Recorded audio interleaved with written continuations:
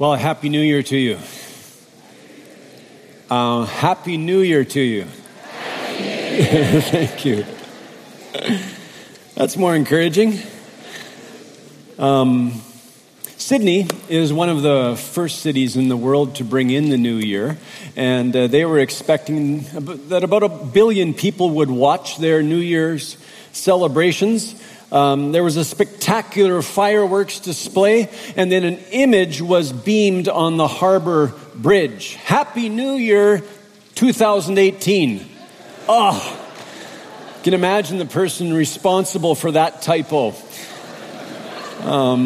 One person tweeted, "Will this horrible year never end?" Well, I hope you have much to be thankful for what God did in 2018. The one responsible for the fireworks display said this, "Hey, we weren't pleased, but look, you move on."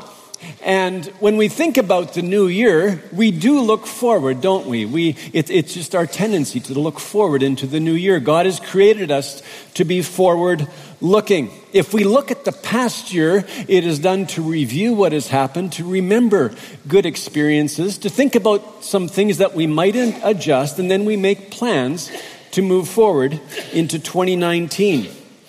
It's important that our resolutions, if we do make New Year's resolutions, it's important that they actually reflect what we value. Usually moving in a direction requires some sacrifice, some work, and so we're not going to put in the work to get toward a desired outcome if we don't value the resolution itself. Motivation is key. You've probably heard of dry January. After a season of indulging during the holiday season, a lot of people, they decide to embrace the challenge. Let's go dry, no alcohol during the month of January. Hashtag Dry January on Instagram, it has about 116,000 posts, maybe more now. And millions of people have decided to embrace the challenge. They believe that it will be a boost to their health, a boost to their career if they go dry for a whole month. Hopefully they'll go dry for a longer period of time. When setting goals, it's not unusual, right? To think about our health, to think about our diet, to think about relationships, to think about studies. If we're in school, then we set academic goals, career goals. It's not unusual to think about these different areas of our lives. But are we living for the things that are most important to God? Are we living for the things that He would have us live for? Last weekend, Pastor Willie was talking about living on the micro level, our story in this moment, what we see right in front of us. And that we live this moment best when we understand it in light of what he called the meta level, the grand story of God. And so as we look into 2019, are we thinking of living the year in light of what God is doing around the world today? Let's look at the book of Acts. We'll be in chapters 1 and 2. As we open, the second chapter, there are disciples gathered in one place. Probably about 120 people as we read in Acts 1:15. And of course the question is, why are they gathered? Jesus has just been crucified in Jerusalem. 3 days later, He rose again. Then for a 40-day period, He taught His disciples about the kingdom of God. He gave them an order, not a suggestion. He commanded them to spend time before the Father in prayer. Look at verse 4, chapter 1, verse 4. And while staying with them, He ordered them not to depart from Jerusalem, but to wait for the promise of the Father, which, He said, you heard from me, for John baptized with water, but you will be baptized with the Holy Spirit not many days from now. What does Jesus mean by the promise of the Father? Well, when He talks about the promise of the Father, He's referring to prophecies from the Old Testament. Joel is a good example. Joel chapter 2, verse 28. And it shall come to pass afterward that I will pour out my Spirit on all flesh, and your sons and your daughters shall prophesy. Your old men shall dream dreams, and your young men shall see visions. Even on the male and female servants in those days I will pour out my Spirit, and they shall prophesy. So the gift of the Holy Spirit, it's the fulfillment of Old Testament prophecies. Jesus referred to this promise as well. John chapter 15, verse 26. But when the Helper comes, he's referring to the Holy Spirit, when the Helper comes, whom I will send to you from the Father, the Spirit of truth, who proceeds from the Father, he will bear witness about me, and you also will bear witness. So the disciples are to wait for the promise of the Father. What does Jesus mean by wait? The most important and the most frequent use of this word, wait, is to reflect a heart attitude, a heart turned toward God. Peter says in Acts chapter 3, when he preaches to the crowd, that a heart turned toward God waits for times of refreshing from the presence of the Lord. So when we wait, we create space for God in our lives. Now, God is obviously over all things. He is all present. But we're called in the Scriptures to wait on the Father, to put ourselves before God, to allow the Lord to work in our hearts, spend time with Him, get to know Him, discover what's important to Him. Pastor Willie said last weekend that we intentionally put ourselves in a position to hear from God. How do we do that? Well, obviously, one of the primary ways is to read the Scriptures on a daily basis, open the Word, and expect that God will speak to you through His living and active Word.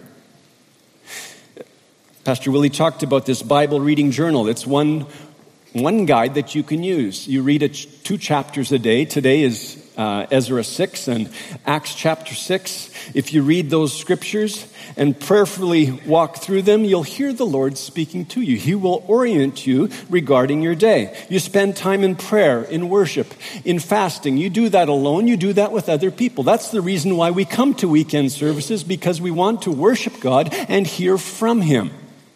We're going into a series on the book of Revelation, so I'd encourage you this week, read the first few chapters of Revelation. Prepare your heart to hear from God as you read alone and also as you come together with God's people to hear the Word. What is Jesus saying to the churches? What's He saying to Willingdon? If we do that, Psalm 62 verse 1 becomes our testimony. For God alone my soul waits in silence. From Him comes my salvation. For God alone my soul waits in silence. Now, if you are task-oriented the way that I am, I get up in the morning and I already have a list of things that I want to do. Sometimes when I think about waiting, I think, my goodness, I could be doing so much. I'm wasting my time. Nothing could be further from the truth. Because when we are waiting on God, we're growing in our relationship with Him, our intimacy with Him. We're learning to trust Him, trust His goodness, trust His faithfulness, trust His steadfast love.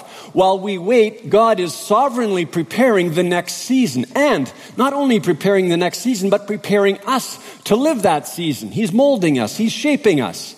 God is active, and we wait for His timing. So as we consider 2019, let's make it our top priority to wait on the Father, to daily wait on the Father. If we do that, we will live 2019 in a very different way. Sometimes we find ourselves waiting for a good thing, but not necessarily the best thing or what God would have for us in the next season. In verses 4 and 5 of chapter 1, Jesus encourages the disciples to wait on the promise of the Father. And then in verse 6, look at what they ask. So when they had come together, they asked Him, Lord, will you at this time restore the kingdom of Israel? Why do they ask that question? Well, they ask that question because of what is of value to them. Their expectation is that Jesus, the Messiah, will free them from Roman oppression. They don't believe that they can walk under God's blessing moving forward under Roman rule. And so Jesus restored the kingdom of Israel now. It's very much about their vision, about them. Jesus, you lived, you died, you rose again. A whole lot has happened. Can we have what we want now? And quite often, if we're honest before the Lord, I think we find ourselves living life in the same way. And so we accept the fact that Jesus died for us, that he rose again and ascended to the Father. We celebrate that as we come around the Lord's table. But having accepted that, we say, okay, Lord, can we be blessed now? In this moment that we're living today? And when we think about blessing, we think about things like good things, health, and family relationships, and academic success, and a good career, and hopefully a really good retirement package, someone to marry, children. These are all good things. But do we have on our hearts what is most important to God and what fills the rest of life with meaning and purpose? In my goal setting, I often include exercise. I wrote goals for 2019. That's the way I'm wired. I always write goals. So my family gave me a Fitbit. And now I know a lot more about my body than I want to know. I check it far too often. Exercise, good thing. I think about spending time with my wife. Good thing. Communicating with my children. I think about Willingdon Church. Where is God taking this church family? I'm thinking about good things. But as I've been reading Acts 1 and 2 this week, I've been asking myself the question, am I thinking about the things that are most important to God? Jesus invites his disciples to make an adjustment. Acts chapter 1, verse 7. He said to them, "It is not for you to know times or seasons that the Father has fixed by his own authority. But you will receive power when the Holy Spirit has come upon you, and you will be my witnesses in Jerusalem and in all Judea and Samaria and to the end of the earth." Disciples, the whole story is in the hands of the Father, the beginning, the end, all of the seasons in between. But now, be still and wait for the promise of the Father. And after saying these words, Jesus ascends into heaven, and the disciples are left looking into the skies, and two men dressed in white robes appear beside them. And I imagine them coming up to the disciples, and they ask this question, "Men of Galilee, why are you standing here looking into heaven? This Jesus who was taken from you into heaven will come in the same way as you saw him go into heaven."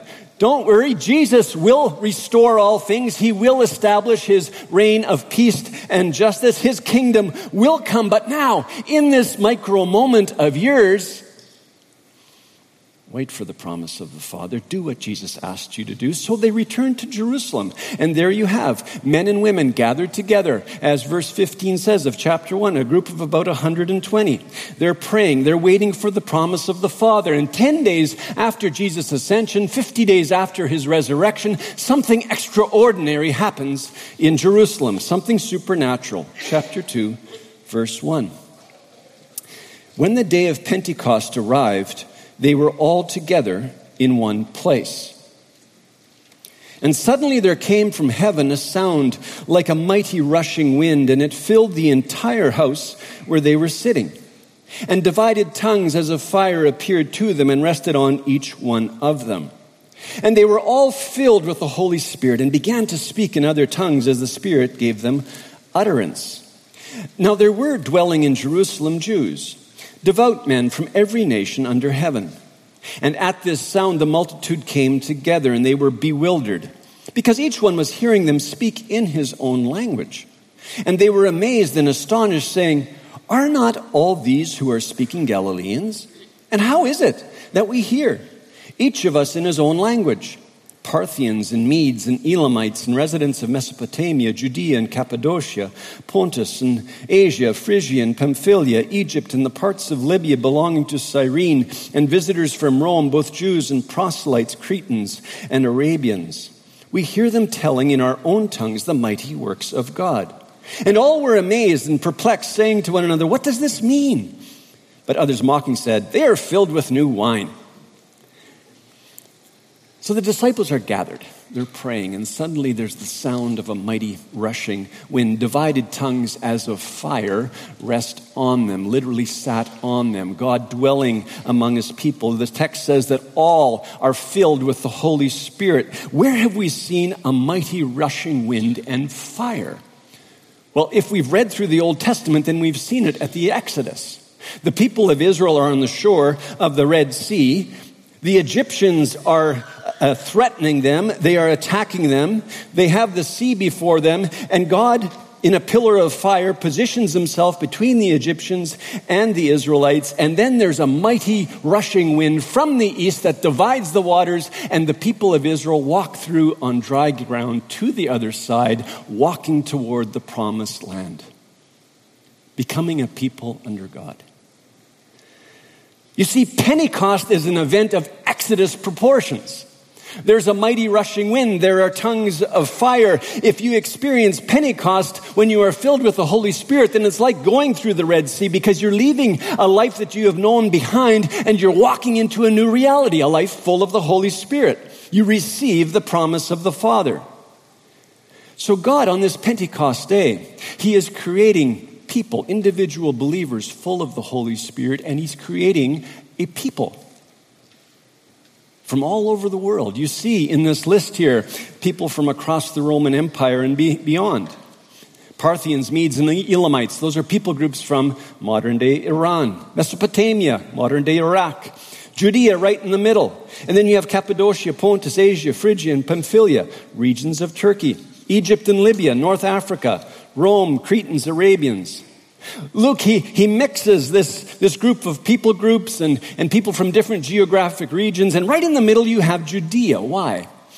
Because what's happening in Jerusalem is for all peoples. The multitude comes together, drawn by the sound of the tongues. Those filled with the Holy Spirit are speaking in known languages. The word for tongues there is specific languages, dialects. The question that they ask, of course, is how are these uneducated Galileans now speaking in known tongues? Where did they get this linguistic expertise? To understand what God is doing here, we need to go back to the book of Genesis. In Genesis chapter 10, we have a list of nations, very similar to the list that we find in Acts chapter 2. What happens in Genesis chapter 11? Well, in Genesis chapter 11, we read about the Tower of Babel. And the Tower of Babel is all about human independence. It's about human self-sufficiency. It's about people building a tower to themselves. It's about people acting independently of God. People trying to dethrone God and claim the earth for their own. And God confuses their language and they're dispersed. Here at Pentecost, we have the reversal of Babel. This is God coming down to earth, heaven coming down to earth through the Holy Spirit, men and women submitting to the Father, God forming a new people, a multinational, multilingual, multi-ethnic family, a family that speaks one language, and that language is the language of the Spirit. People from around the globe being united, empowered by the Spirit, the promise of the Father. So it's a new day. It's the era of the Spirit. It's the day of receiving the great blessing. So often we pray for blessing. Oh God, would you please bless my life? And as I said earlier, we're thinking about things like health and financial well-being, and we're thinking about relationships. But if we are in Jesus, if we have submitted ourselves to Jesus and received the Holy Spirit, then we are blessed people. Then we have received the great blessing. And we should live each day full of gratitude. The people who hear the disciples speaking in different languages, they think that they're drunk with new wine. They need a dry January. Peter, in his response, he says, listen, Christ was crucified here in Jerusalem. He rose again. He ascended. And in verse 33, being therefore exalted at the right hand of God and having received from the Father the promise of the Holy Spirit, he, Jesus, has poured out this that you yourselves are seeing and hearing. This is a work of God. Well, being a member of this multi-ethnic, multilingual, multinational family is a lot of fun. We get glimpses of it here at Willingdon. Sometimes we get glimpses as we travel around the world. About 10 years ago, I was in Almaty, Kazakhstan, and at the conference that I attended, most of the attendees were Kazakhs, and there were some Uyghurs. And then, guests from different parts of the world. We spent the week worshiping God together, studying the Word together. At the end of the week, we went to a church on the periphery of the city. And we were told that the church that we were visiting had formerly been a mosque. The imam had come to faith in Jesus, and now those that went to the mosque were believers. So went to this church, and as we entered, I noticed that the men were flowing to the right, the women to the left. So I went to the right with the men, separated just the way it will be in heaven. Let's do that next weekend here. And then we all sat down. So we're sitting there, and I'm just observing, and the worship team gets up, and they start to play.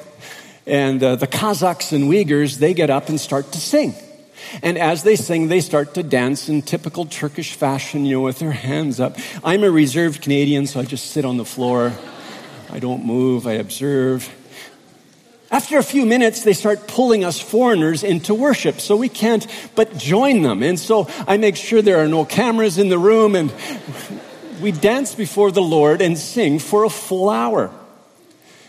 A great time of joy, of just experiencing God's presence there with us. And then after this time of worship, we sit down again. It's men on the right, women on the left. And they go to the kitchen and they bring out food. So there's fruit and vegetables, and that was wonderful. And then they bring out some meat. It turned out to be horse meat, which isn't too bad. It's a little tough.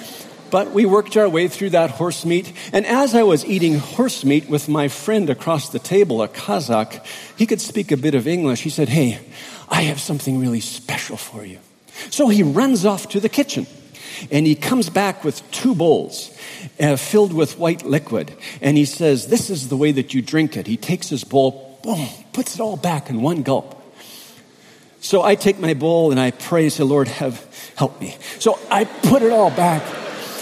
And my body is rejecting what I'm drinking, but I managed to keep it down. I keep my missionary face on. I say, "Thank you. That was so good."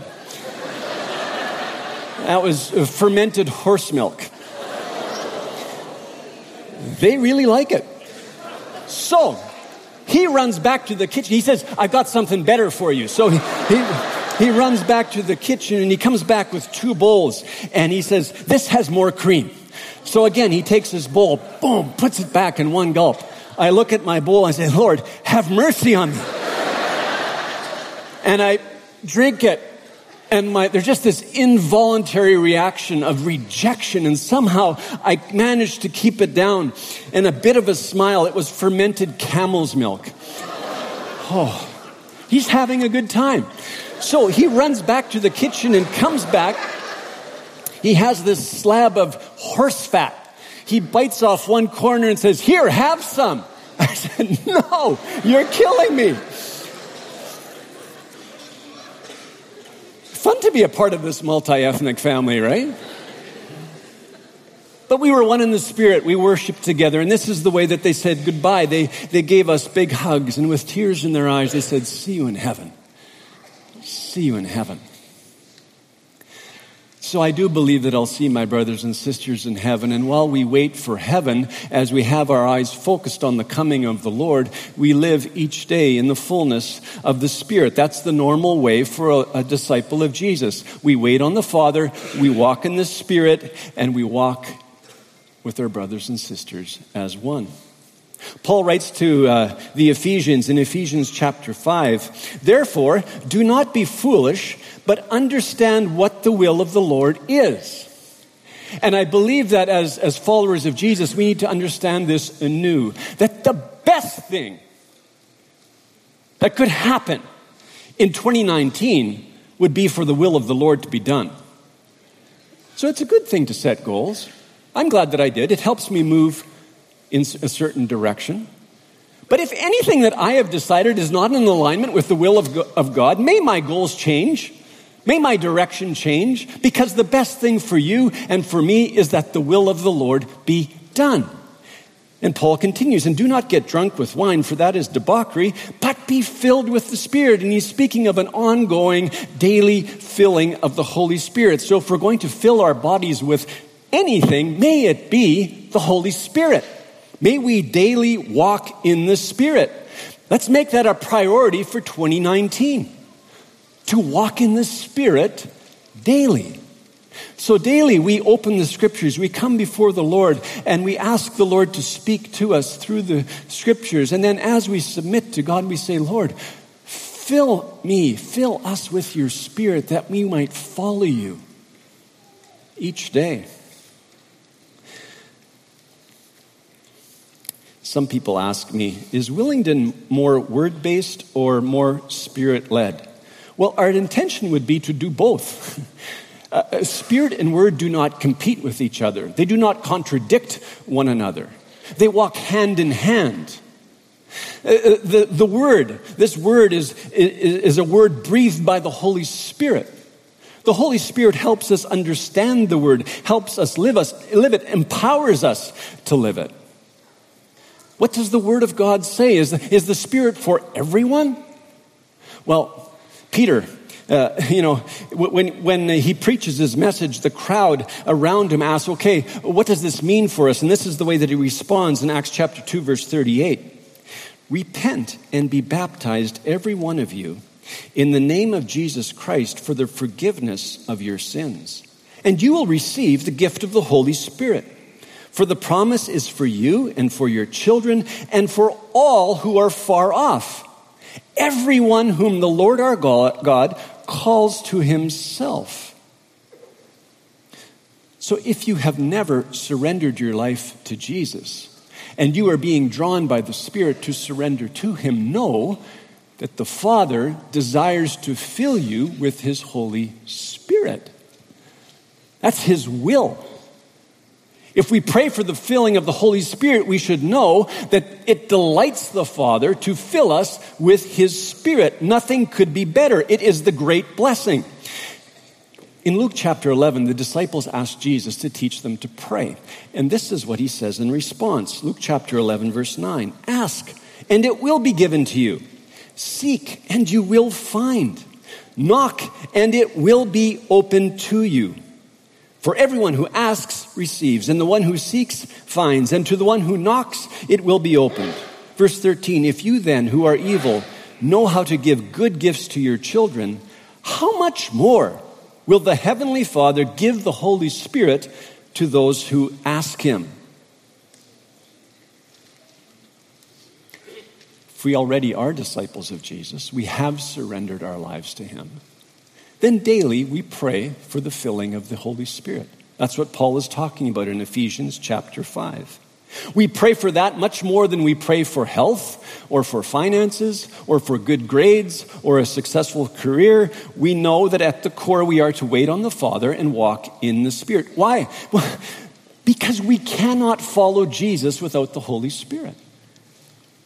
We cannot be church without the Holy Spirit.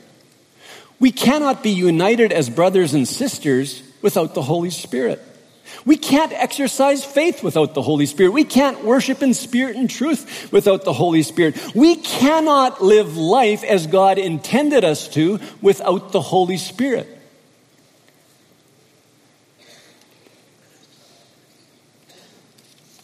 We fool ourselves if we think that we can live 2019 under God's blessing without walking in the fullness of the Holy Spirit.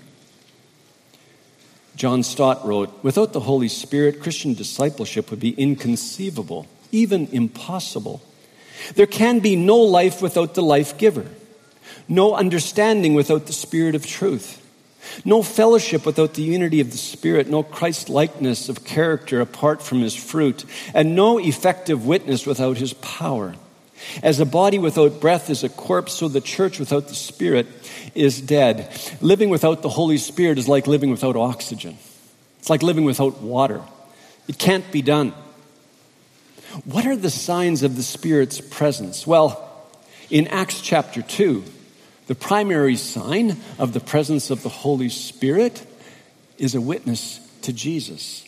The disciples, they move from an enclosed space to witnessing to Jesus with courage on the public space. Jesus said in Acts chapter 1, verse 8, "But you will receive power when the Holy Spirit has come upon you. And you will be my witnesses." The word for power is dunamis. We get our word dynamite from this word. So when we receive the Holy Spirit, something explosive happens. We can't sit still. We cannot remain quiet because there's an overflow from the Spirit of God himself. In the book of Acts, the apostles are given power to proclaim the gospel, to work miracles. What are they witnessing to? Well, they're witnessing to the mighty works of God, principally through Jesus. I believe they're also giving testimony to what God has done in their lives. They witness to the mighty works of God in the heart languages of their hearers, and the Holy Spirit goes before them. The Holy Spirit always witnesses to Jesus. Because of Pentecost, the gospel spreads to the ends of the earth, and here we are today. About 10 years ago, a couple from British Columbia, they sensed God's leading to go to a part of China where there are many Tibetan peoples. And so they learned a Tibetan dialect. They translated the scriptures into this Tibetan dialect. And as they were doing that, one of the Tibetans that was working with them, she came to faith in Jesus. Being a new believer, she learned worship songs in Mandarin and was blessed by those worship songs. But within her, there was this desire to sing a song of praise to Jesus in her own language.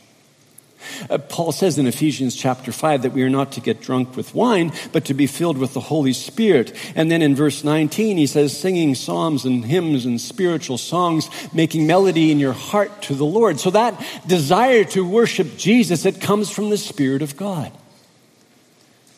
So she's riding home on the bus and she's praying to Jesus, Jesus, give me a song to worship you. And as she gets off the bus, it comes to her and she starts to sing. She rushes back to where the translators are gathered and she shares with them this new song. She sings the new song to them and the tears just begin to flow because this is what they've been living toward. Tibetan people coming to faith in Jesus alone. Tibetan people worshiping Jesus. A foretaste of Revelation chapter 7 where there will be people from all languages and peoples and races and nations worshiping Jesus together.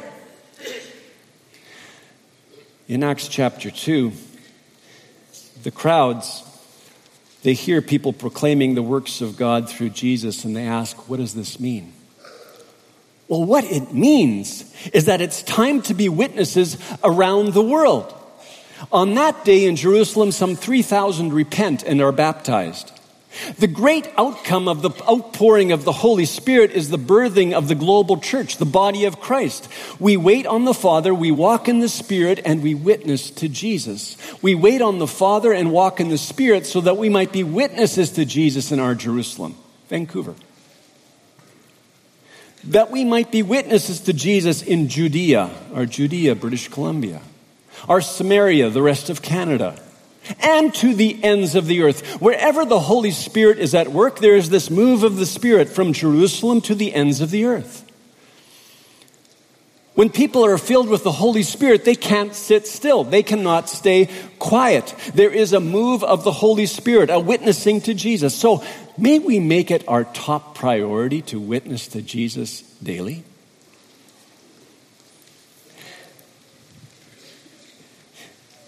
In 2018, I was so encouraged as members of our church family came to me and told me stories of how they had led relatives, friends, colleagues, students to faith in Jesus.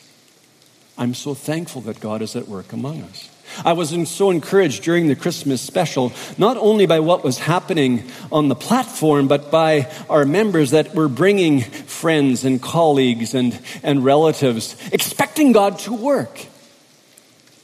If we wait on the Father daily, if we open His Word and say, oh God, speak to me. I need to hear you today. I want your counsel. If we submit ourselves to the work of the Holy Spirit, we ask for the filling of the Holy Spirit daily, then we will be compelled by the Spirit to witness. We will witness to Jesus, and God will place people on our paths that need to hear the good news of Jesus. So may we make it our priority in 2019 to wait on the Father, walk in the Spirit, and witness to Jesus. Amen. If we do those three things, 2019 will be a year truly blessed by God. Amen. Let's stand for prayer.